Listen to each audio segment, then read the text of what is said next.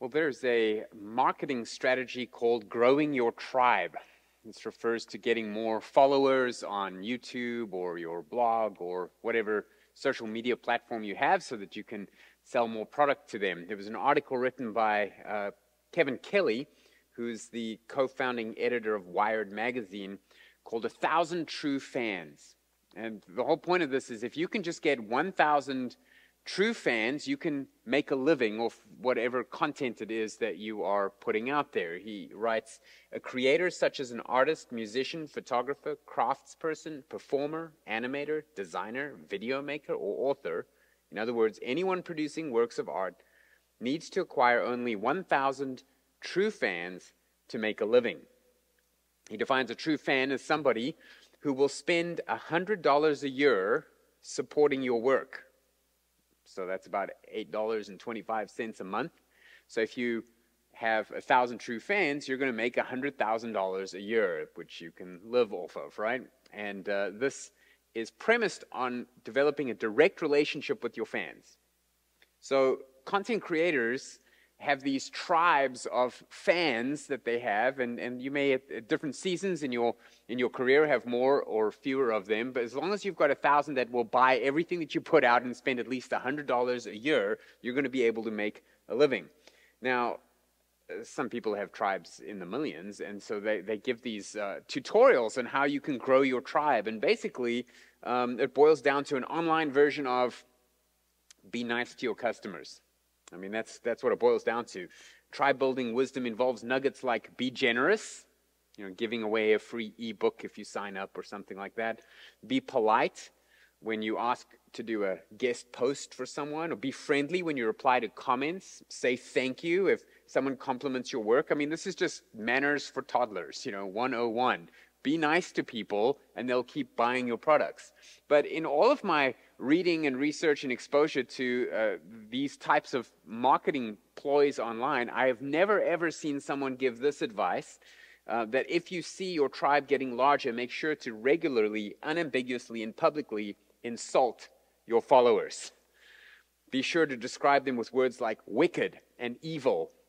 And if they request more of what you've been giving them, be sure to refuse point blank. Nobody ever gives that advice, and yet this is exactly what we see Jesus do as his tribe is growing. So turn your Bibles to Luke chapter 11. Luke 11, we saw the miracle of the mute man that was possessed by a demon, being healed of that as the demon was cast out. And Jesus' tribe of followers that have seen all of this are just gobsmacked and marveling at how powerful he is. And then something happens, which is just very cringeworthy. And so let's pick up the story in verse 27. Luke 11, 27. This is after he's given us some instruction about demons and how they, being free of a demon is not enough. You need to be saved, otherwise the demon can come back. And then in verse 27, it says, as he said these things, a woman in the crowd raised her voice and said to him, blessed is the womb that bore you, and the breasts at which you nursed. But he said, blessed rather are those who hear the word of God and keep it. And when the crowds were increasing, he began to say, this generation is an evil generation. It seeks for a sign, but no sign will be given it except the sign of Jonah. For as Jonah became a sign to the people of Nineveh, so will the Son of Man be to this generation. The queen of the south will rise up at the judgment with the men of this generation and condemn them. For she came from the ends of the earth to hear the wisdom of Solomon. And behold, something greater than Solomon is here. The men of Nineveh will rise up at judgment with this generation and condemn it, for they repented at the preaching of Jonah. And behold, something greater than Jonah is here. So tonight we're going to look at 5 aspects of this message of truth so that we can understand God's priority as opposed to man's priority, right? The mission, and we'll see the accusation, the explanation, the condemnation, and the application. Firstly, let's look at the mission. Well, let's see this verse in 27 as he said these things about the demon after he's done the miracle. There's this woman in the crowd. She raises her voice so that everybody can hear, and she cries out this just awfully cringeworthy, awkward thing. Blessed is the womb that bore you and the breasts at which you're nursed. Now, this is not just awkward comic relief here. This is making a point. This is showing the effect that Jesus was having on people. His popularity is spreading. People are starting to realize how special he is, how holy he is, how powerful he is, and they're struggling to process what to do with this. And here we see this woman, and she's just feeling overwhelmed. And in a moment of just unguardedness, her emotions kind of carry her away, and she has this outburst that has the word breasts in it. And I mean, she just goes out and says it, and everyone's got to be thinking like, oh my goodness, Mom, did you really say that? Or whatever. It's kind of awkward. Basically what she's saying is, how lucky is your mom that you are her boy? I wish you were my son. That's kind of what she's saying. I mean, she's just being carried away. But by the moment she's seeing him doing this miracle, she's giving this amazing teaching, and she's like, oh, wow, how lucky your mom would be. I would love for you to be my child. And there's an implication here. The implication is that the closer you are to Jesus, the more blessed you are. And we would agree with that. But what she means is physically close, biologically close, in the genealogy. The fact that you're related to him, there's some blessing that comes with this, and yet it is misguided. The fact that you might have special access to him. If you're his mom, that means you get to call him anytime you want. You get to spend any time you want with this guy. You get to listen to him teach. This is amazing. You've got backstage passes to any concert he goes to, that kind of thing. But Jesus sets her right. In verse 28, he said, blessed rather, or on the contrary, blessed are those who hear the word of God and keep it. This is turning Judaism on its head again. This is what he does in his ministry constantly. Remember that the Jews were very conscious of their bloodline, their genealogy, the tribe that they were part of, the family that they were part of. You even see Paul telling the authorities when he gives his testimony, I came from Benjamin. No insignificant little tribe. I'm from one of the important tribes. They took that kind of thing seriously. So if Jesus is the Messiah, how blessed is the person that is most closely related to him? This is a mistake the Catholic Church still makes to this day. Praying to Mary and venerating Mary and elevating her to a status of co-redemptrix. Why? Because she's Holy Mary, Mother of God.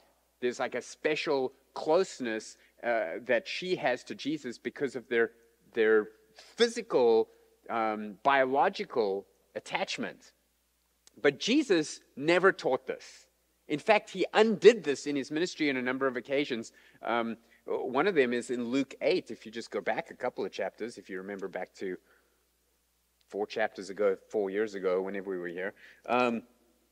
Luke 8:19. Then there's a big crowd, and his mother comes to see him. Luke 8:19, then his mother and brothers came to see him, but they could not reach him because of the crowd.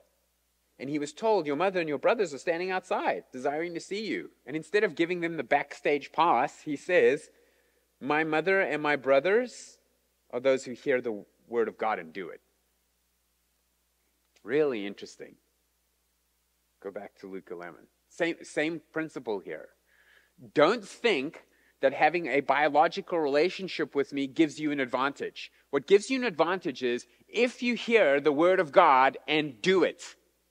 Listen to what God says and obey it. That's how you get close to me, through obedience. Not through who my parents happen to be, or if we're cousins, or if we're brothers or sisters. And we need to remember that we ourselves don't become right with Jesus because our parents are Christians.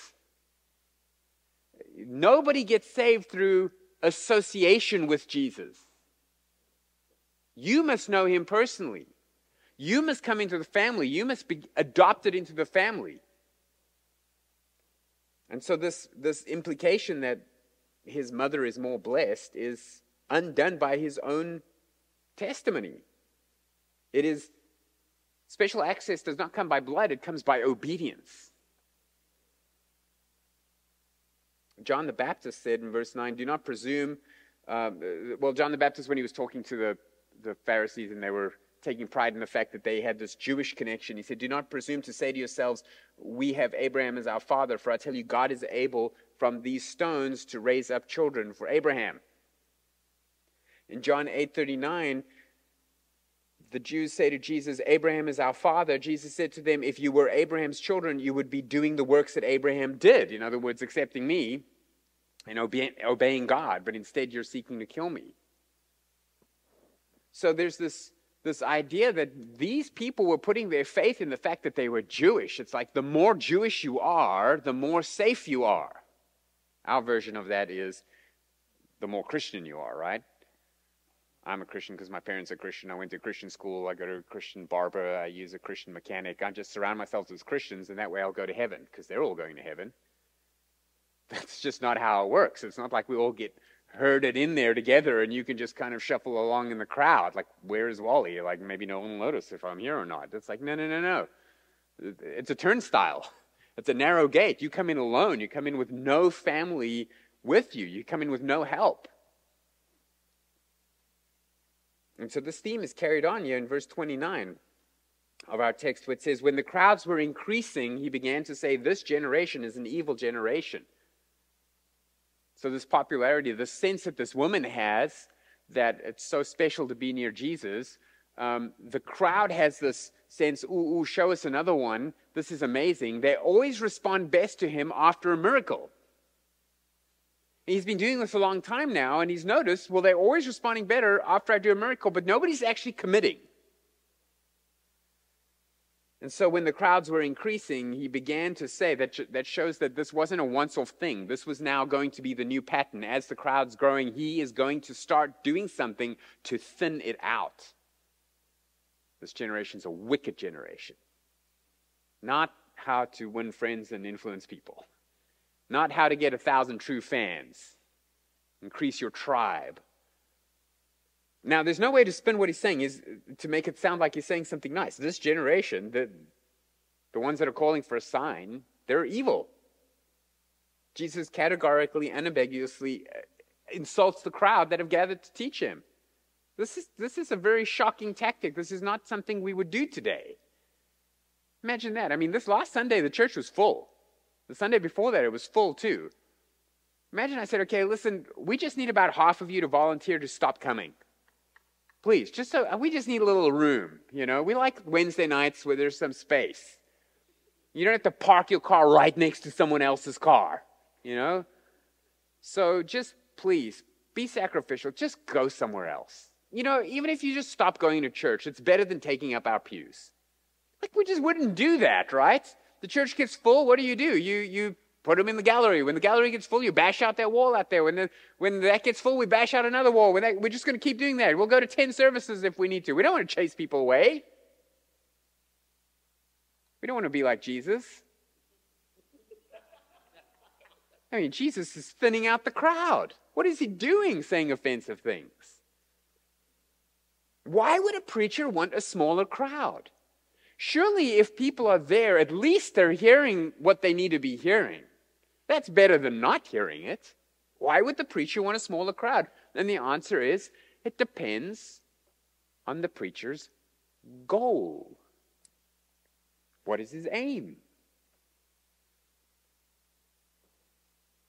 Jesus' mission, his goal, his aim, is very simple. To tell the truth. That's the preacher's goal. That's the preacher's aim. The numbers are completely irrelevant. We're going to see that in our evening service as Pastor Will is preaching through Jeremiah. Jeremiah had no converts over a long ministry. But he told the truth, which is why he ended up in a cistern, and he ended up in jail, and he ended up fearing for his life because he told the truth. Jesus will tell the truth to the point that he gets crucified. Jesus frequently says, truly, truly, I say to you, and then undoes something that they believed. John 8:32, you will know the truth, and the truth will set you free. John 17:17, Jesus prayed, sanctify them in the truth. Thy word is truth. John 18:37, to Pilate, he said, for this purpose I was born, and for this purpose I've come into the world. This is my mission statement. To bear witness to the truth. That's why I came. If you're taking notes, that was John 8:32, John 17:17, John 18:37. Truth, truth, truth, truth. And this is our mission too. This is the mission that he left us. This is why when he went, he said the Great Commission was to go into the world and baptize believers, make them converts, make them disciples, and then teach them what I taught you. And what did I teach you? Truth. That's what matters. Our mission is to tell people the truth, because miracles don't save people. Truth does. Association with Jesus doesn't save people. Even blood relation to Jesus doesn't save people. Only truth saves people. Truth must be proclaimed so that it could be understood and believed, because it is your faith that appropriates the grace of Christ. It's by faith that you're saved. Faith in what? Faith in truth. You can't have faith in error. That doesn't help. Oh, they're very sincere about their religion, the Muslims, the Jehovah's Witnesses. They're all very sincere. So God's going to let them into heaven? Jesus said, I'm the way, the truth, and the life. No one comes to the Father except through me. That's the truth. You can be sincere and sincerely wrong. Paul writes about those that had a zeal for God but without knowledge. Sincerity that is misdirected. So truth must be proclaimed and believed, and truth can be offensive. Not all truth is offensive. God does love you, that's truth. But if that's all you're preaching, you're missing the rest of the truth, and some of the truth is offensive. So if your crowd keeps growing and no one is being offended and nobody is leaving you, maybe it's because you keep harping on the inoffensive parts of the truth and you're not telling the whole truth. You're not preaching the whole counsel of God. You know, sometimes if I'm visiting another church, or, you go to some event where there's somebody giving a gospel presentation, or they're teaching something from the Bible, or whatever it is. And then afterwards, somebody maybe in my family will say, so what do you think of that? Or how was it? And sometimes it's really disappointing. Because it's not like they're saying something erroneous necessarily. It's just that they're not giving the people what could actually help them. So you'll get a preacher up there and he'll say lots of wonderful things about God and about, whatever. God is powerful and God loves you and God has a plan and God is sovereign, and you're just like, amen, amen, amen. But if I'm there, that means it's not my church. That means I'm a visitor somewhere, which means I could be an unbeliever for all that guy knows. How come I'm not hearing the gospel? The truth that can save you. Well, because part of that is you have to first tell the person that they're a sinner and they need to be saved. And that part's offensive. If you tell a trans person, a transgender person, that they are sinning by rejecting God's right to assign a gender to them at birth, that not only is offensive, it's illegal. It's becoming illegal. There's parts, some of our neighboring countries, it's illegal. It's coming here. You can get fired for saying something like that. You can get arrested for saying something like that. Misgendering a person, refusing to acknowledge their decision. That's bad enough. Now imagine actually just telling the person, actually, you're sinning. You have no right to do what you think you're doing. Well, that's going to be offensive. So Christians and preachers are faced with a choice more and more every year, that we have the choice of being popular and accepted, or you have the choice to be faithful and then offensive, and therefore rejected. Like I say, not all truth is offensive. It's not like everything you say has to be harsh all the time. But you might ask, well, what is it exactly that Jesus feels this crowd is missing, that he now has to shift gears and start saying things like you're wicked and you're evil and you're not going to get a sign? Well, this brings us to our second point. The accusation. This is his accusation. When the crowds, verse 29, were increasing, he began to say, this generation is an evil generation. Why? This is the accusation. It seeks for a sign, but no sign will be given to it except the sign of Jonah. So the crowd's asking for a sign, in other words, a miracle. They want to see a wonder. This is like what Jesus has just done in front of this crowd. He just did a miracle, and he can tell they want another one. Ooh, do it again. And he says, no sign for you. Not happening. Of course he could do another one. He could do any miracle he wanted at any time, but nope. I'm cutting off the miracles. You're getting no more miracles. And you'll see another miracle, the sign of Jonah. We'll get to that. But isn't this odd? Jesus is busy doing signs. They ask for more signs, and now suddenly he says no. Well, he obviously doesn't have a problem doing miracles. Why does he suddenly have a problem with it? Well, the fact that they just saw one is important. The purpose of the sign is what? What is the purpose of any sign? To point to something. The sign points to the destination. You follow the signs, you get to the destination. The signs of the miracles are pointing to Christ as the Son of God, and they're not committing. So they want to see the signs, they just don't want to go to where the signs point. And so these people are following around, and the crowd's getting bigger and bigger, and more people want to see more signs, and yet they're not committing to him. And so he says, well, let's thin out the herd. We'll just stop doing signs. If you're just here for entertainment value, you're just here to see the miracle, you're going to get bored and you're going to leave. If you're here for me, you're going to stay no matter what I say. You're a true fan. Nothing I say is going to drive you away because you know who I am. That's what he's doing here.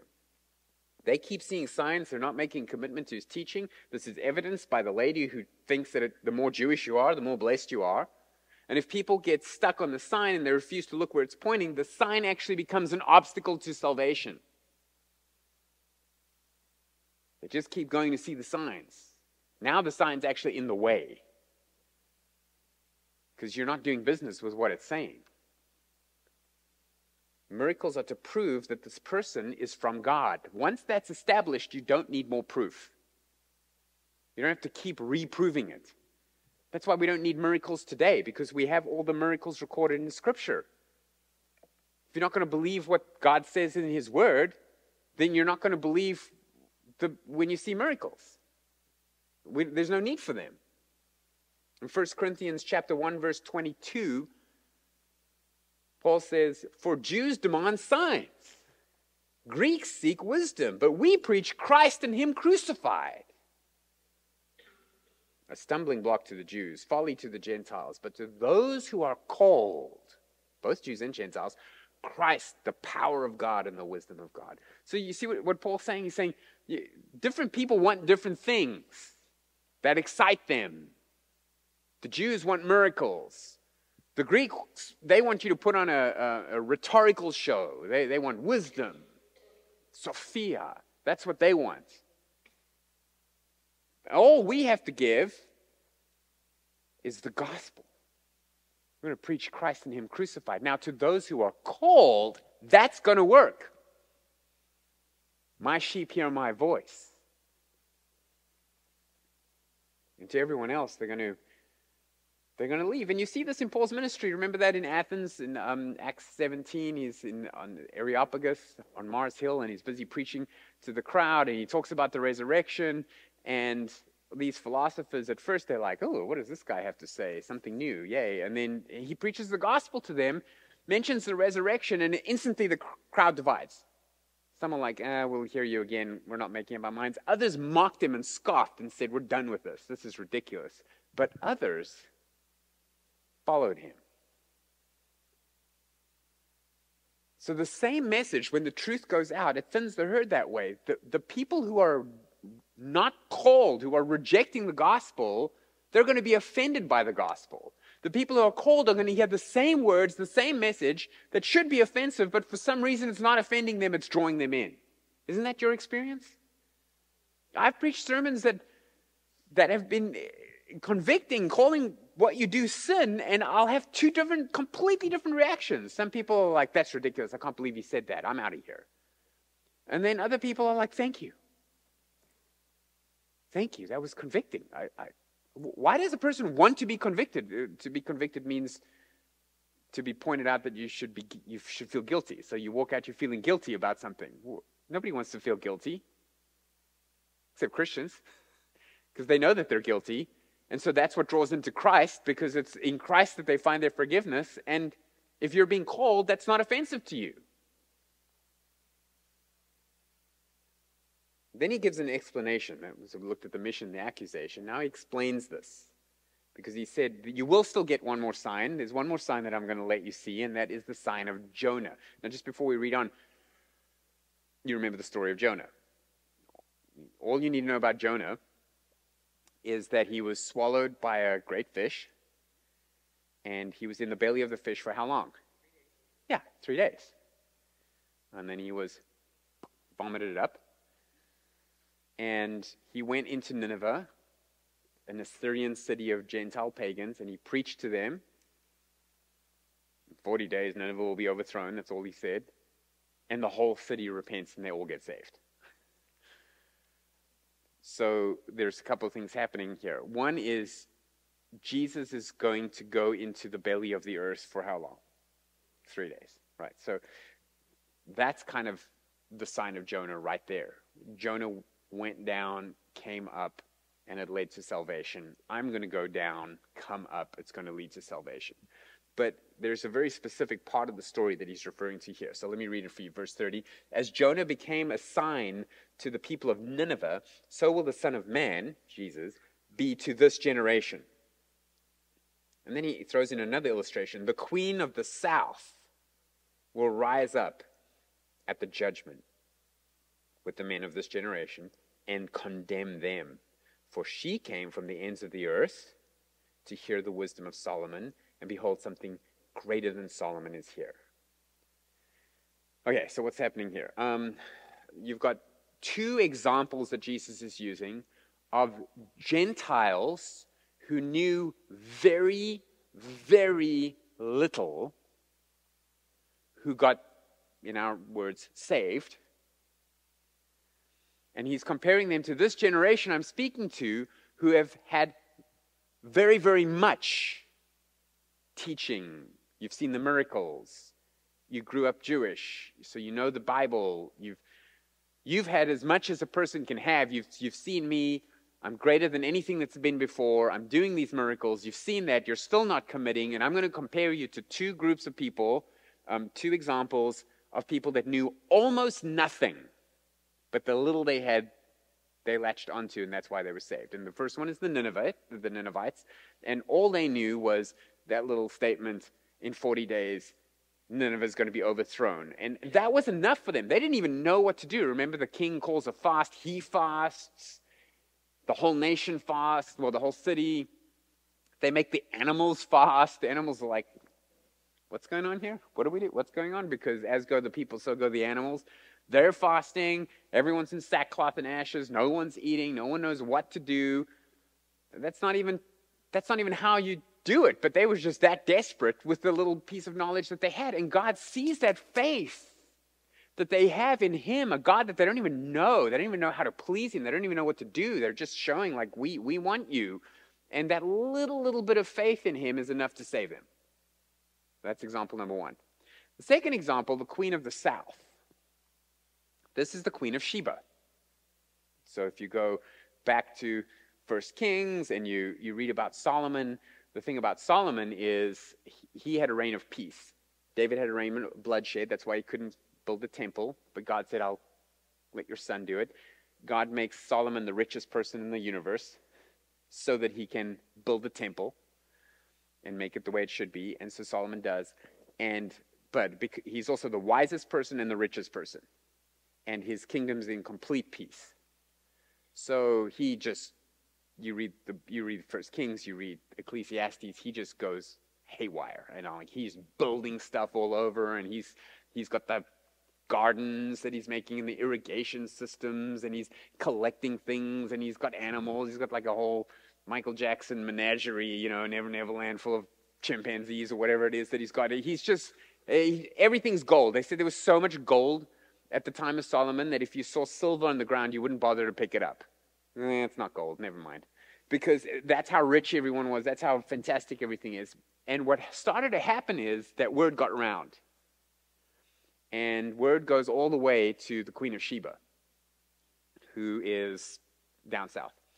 And so she makes a whole trip all the way up with her whole entourage or whatever, because what she has heard, she doesn't believe, because it sounds too good to be true. And then she shows up, and in First Kings, he gives her this tour of the whole thing, and she sees everything, and she says, what I have just seen, not the half of which was told to me. It's like, this is double as good as anything I even imagined. And she says, you've taken my breath away. And then there's music in the background. And she kind of swoons, and who knows what else happens. But the point is that she is flabbergasted by the power that God has given Solomon. And the implication is that she, even with that little bit of knowledge, she's not even Jewish, that little bit of knowledge, she buys it. She accepts it. She's like, this is real. And so Jesus says, on Judgment Day, you all here who just saw the miracle and you just want another one and you're not ready to accept me, on Judgment Day, you're all going to be there, and then you're going to say, what? We didn't believe because we didn't have enough evidence. And then you're going to hear from the witness box, and you're going to look over, and there's the Queen of Sheba saying, I knew nothing, and I believed. And then there's going to be over here, and there's 600,000 Ninevites in the witness box, and they're going to be like, we knew nothing, except a couple of rumors about your God, like the Queen of Sheba, rumors. And all we had was one measly sermon. In 40 days, it's all going to be overthrown. And that was enough. You just heard Jesus teach. And you met him, and you saw him, and you saw miracles, and you rejected. That's the point here. The Gentiles had a smidgen of truth, but it was enough to bring repentance. Conversely, if you have a lot of truth, and you refuse to repent, your punishment is therefore even greater, which we see in the next point, condemnation. Go to point number 4. Look at verse 32. The men of Nineveh will rise up at judgment with this generation and condemn it. Why? For they repented at the preaching of Jonah. And behold, something greater than Jonah is here. I'm greater than Solomon. I'm greater than Jonah. These people had just Jonah and Solomon, and they believed. You've got me, and you're not believing. So you cannot say, how was I supposed to know? You have enough evidence. You have something greater than Jonah. So how does this translate into your life? Pop quiz. Do you know more or less than the Ninevites? Yeah, you know more. Way more. Do you know more or less than the Queen of Sheba? More, because you've got 1 Kings and 2 Kings and all the other books of the Bible. Do you know more or less than this wicked generation? You know more. You know way more. You know everything they knew about Judaism, plus you know everything you know about the New Testament that they didn't have. You know that the resurrection happened. So, if you reject Jesus on Judgment Day, you're going to have the Ninevites to deal with as your witnesses. And the Queen of Sheba. You're worse off than these people, this generation that's seeking for a sign, because you've got the signs. They're all recorded for you. You've got every miracle that that God decided to include in his word. You've got it right there. You can read it over and over and over. You can meditate on it. You can study it. The question is, do you believe it? So you don't have an excuse, which brings us to our final point, the application. What must I do? You might be saying, okay, so what do I do? What do I do? Good, that's a good question.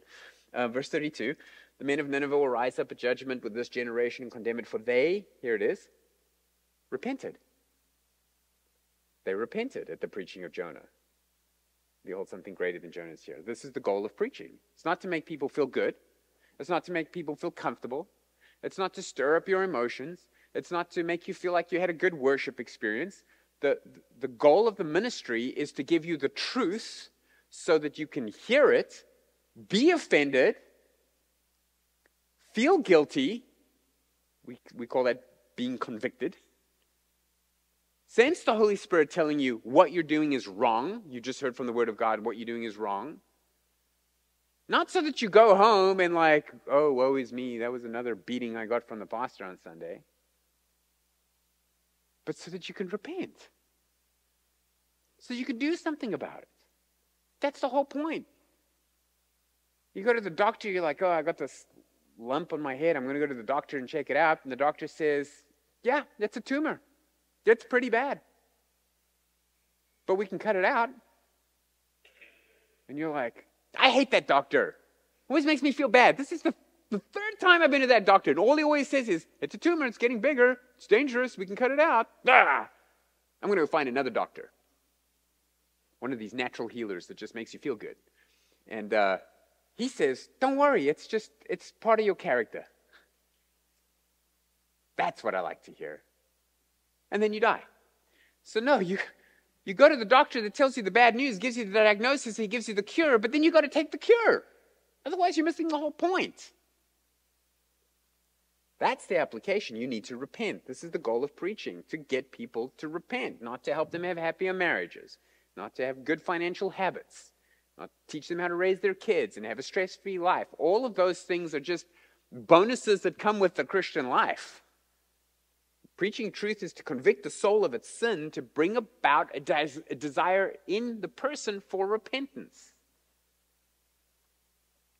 Your question should be, tell me what I'm doing wrong so that I can fix it.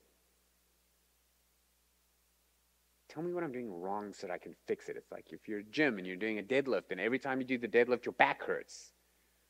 And the personal trainer comes and says, well, what you need to do is you need to bend your knees more and you need to keep your back straight. And you say, listen, I just need some encouragement. He's like, okay.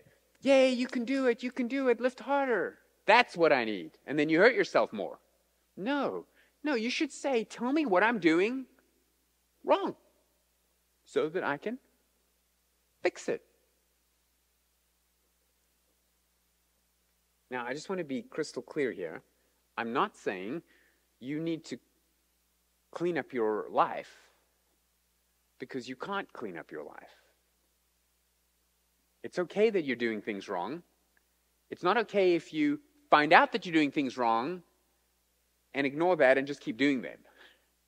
So what you do is, you're not like, okay, well, tell me what I'm doing wrong so that I can have this whole checklist of things I now need to go and change, and then Jesus will accept me. That checklist is too long. You'll never get through it all. It's never going to help. So what you do is, you just come to Jesus. And you say, fix me. I can't fix myself. I now know all the things I've done wrong. I can't go back and undo them. I know all the things I'm doing wrong. I don't even know where to start. I'm sure there's things I'm going to do wrong in the future. I'm completely doomed. That's someone he can work with. Come to him and he'll save you.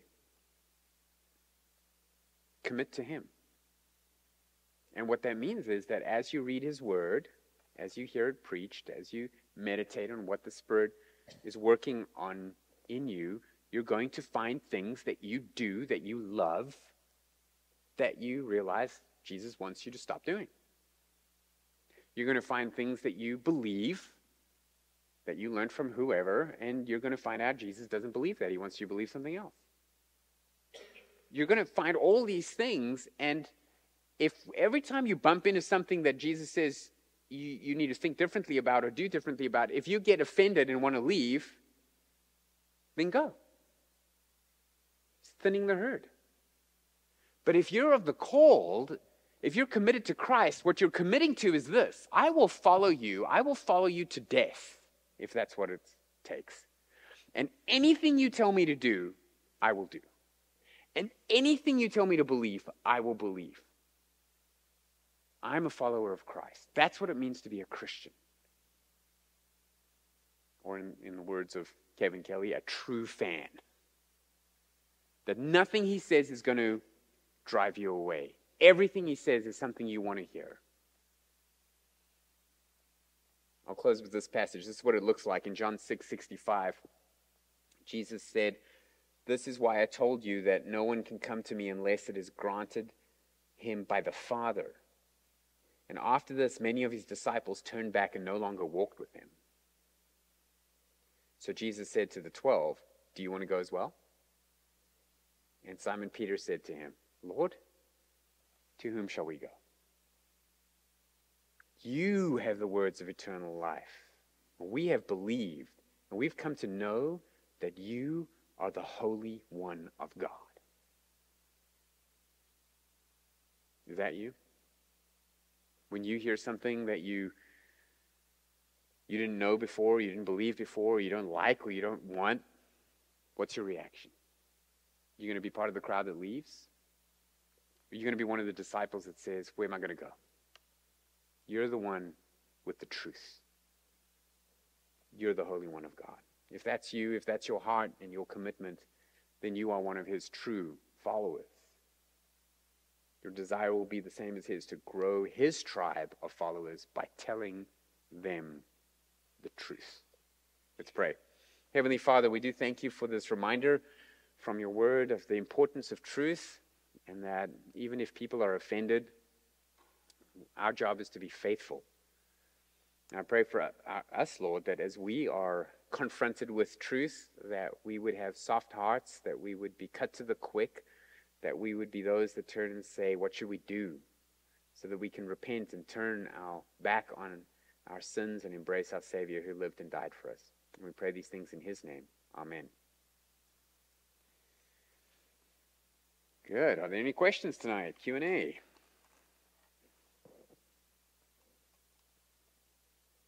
Yes, Christy. Oh, boy. Why don't you warm me up with some Bible questions first? My thoughts on the Alistair Begg comments. So I assume you're referring to a recording of a Q&A or something, or at some point he made a comment that's now come to light where he was asked about, was it homosexuality? Transgender? Just remind me of what he said. I know he said that he told the person that they can, person in his church, that they not only could go to a wedding of a transgender person, but that he should take a gift as well. Okay. That they should go to the wedding and they should take a gift. Or it was the grandmother of the trans person.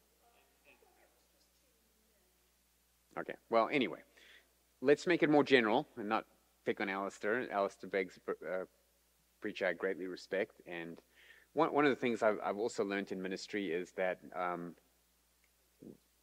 when you say things and they're recorded, and then they just go out there without the context and without, there's lots of things that I say that if you just took that little snippet of what I said, it's like, what did somebody recently said, with some Q&A on Wednesday, you said that there were aliens. And I was like, well, I don't believe that, so I probably didn't say that. But then when they explained what I said, I was like, yeah, I guess I did leave the door open for that. And I was like, maybe on a Q&A you should just ask that again and let me clarify. But if you didn't give me a chance to clarify and explain and the context and all of that, you could build a whole case that Clint believes in aliens. So I don't want to deal specifically with Alistair Begg. Let me rather just deal with the issue and tell you what I think a pastoral response should be. So the issue with, because I've been asked this type of question with my brother is Catholic, and their baby was born, my nephew, and the baby is being christened in the Catholic Church, and I've been invited to go to the baby's christening. Should I go or should I not? And I know that there's different viewpoints on that, and I would have to know a lot about each particular situation before I gave that. But in general, my starting point would be that if you have a strong relationship with a person and they know where you're coming from and they know what you stand for because you've actually told them before and they're crystal clear on that, then once you've established that, there are times when you can help that person and build that relationship and make the relationship stronger without compromising what you believe in those things. There are other times where that's not going to be possible, either because they're not clear on if you're endorsing what they're doing, which you wouldn't want to do, or other people might look at that and think you're endorsing what they're doing, and you're not, and they don't know that context, so you might have to avoid it because of that.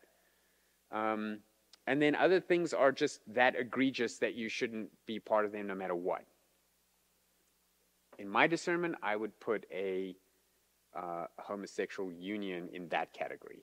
I think that's different from going to a Catholic baptism or I don't want to use examples because they'll come back and bite me. I was going to say a Mormon wedding, but I don't know what that's like too either. But, there's certain contexts where you could go and as a Christian you could show up and everyone understands this is the one that doesn't believe these things, but he's here to support his family, and that's a wonderful gesture, blah, blah, blah. There's other things like, oh, the Christian came, so he must be okay with it.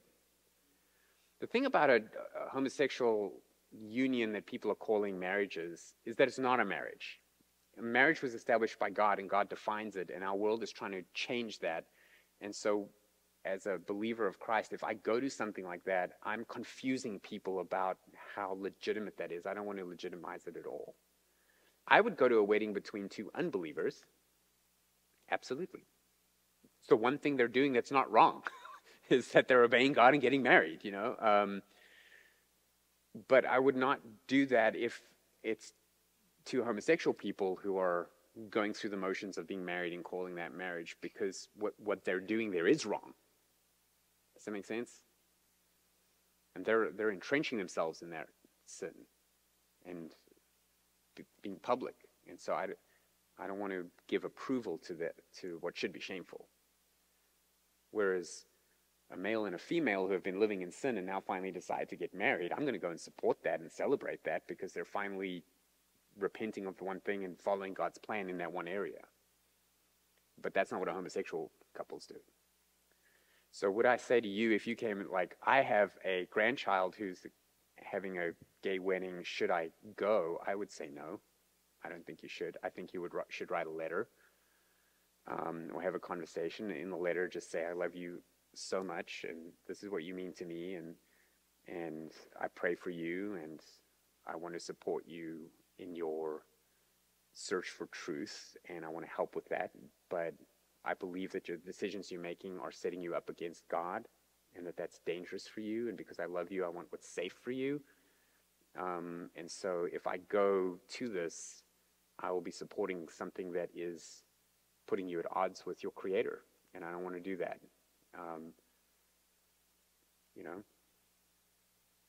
But those situations can be very careful. I've given people advice before where, the boyfriend's moving in with the girlfriend, and the family's like, well, what they've asked me to come help them move. So if I'm moving the guy's bed in that I know he's going to move in with his girlfriend, and this is my son, what do I do? And again, it's always very difficult, and you can't just give a blanket answer for those types of things. You don't want to endorse the sin, but it depends. What kind of relationship do you already have? What have you already said? What do they already know? And then at some point you can say, yeah, I'm just going to help you without supporting you. I don't want to commit to that answer, though. Anyway, any other questions? Something about the Bible. Yes.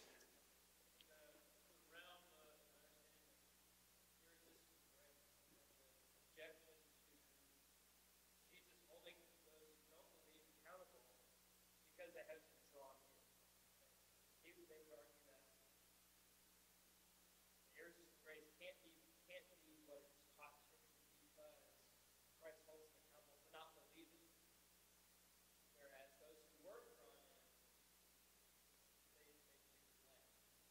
Yeah.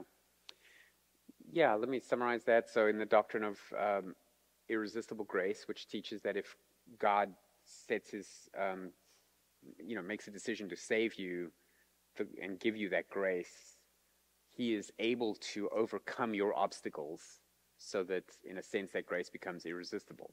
Um, Not that he forces it upon you, but that he makes it irresistible to you. He woos you to the point that you want his grace, and that he's powerful enough to do that. And so the question then is, well, is there culpability then for the person that God doesn't do that with? How come they are condemned if God wanted to save them, he could save them with his grace, and then they wouldn't be condemned? So that's that.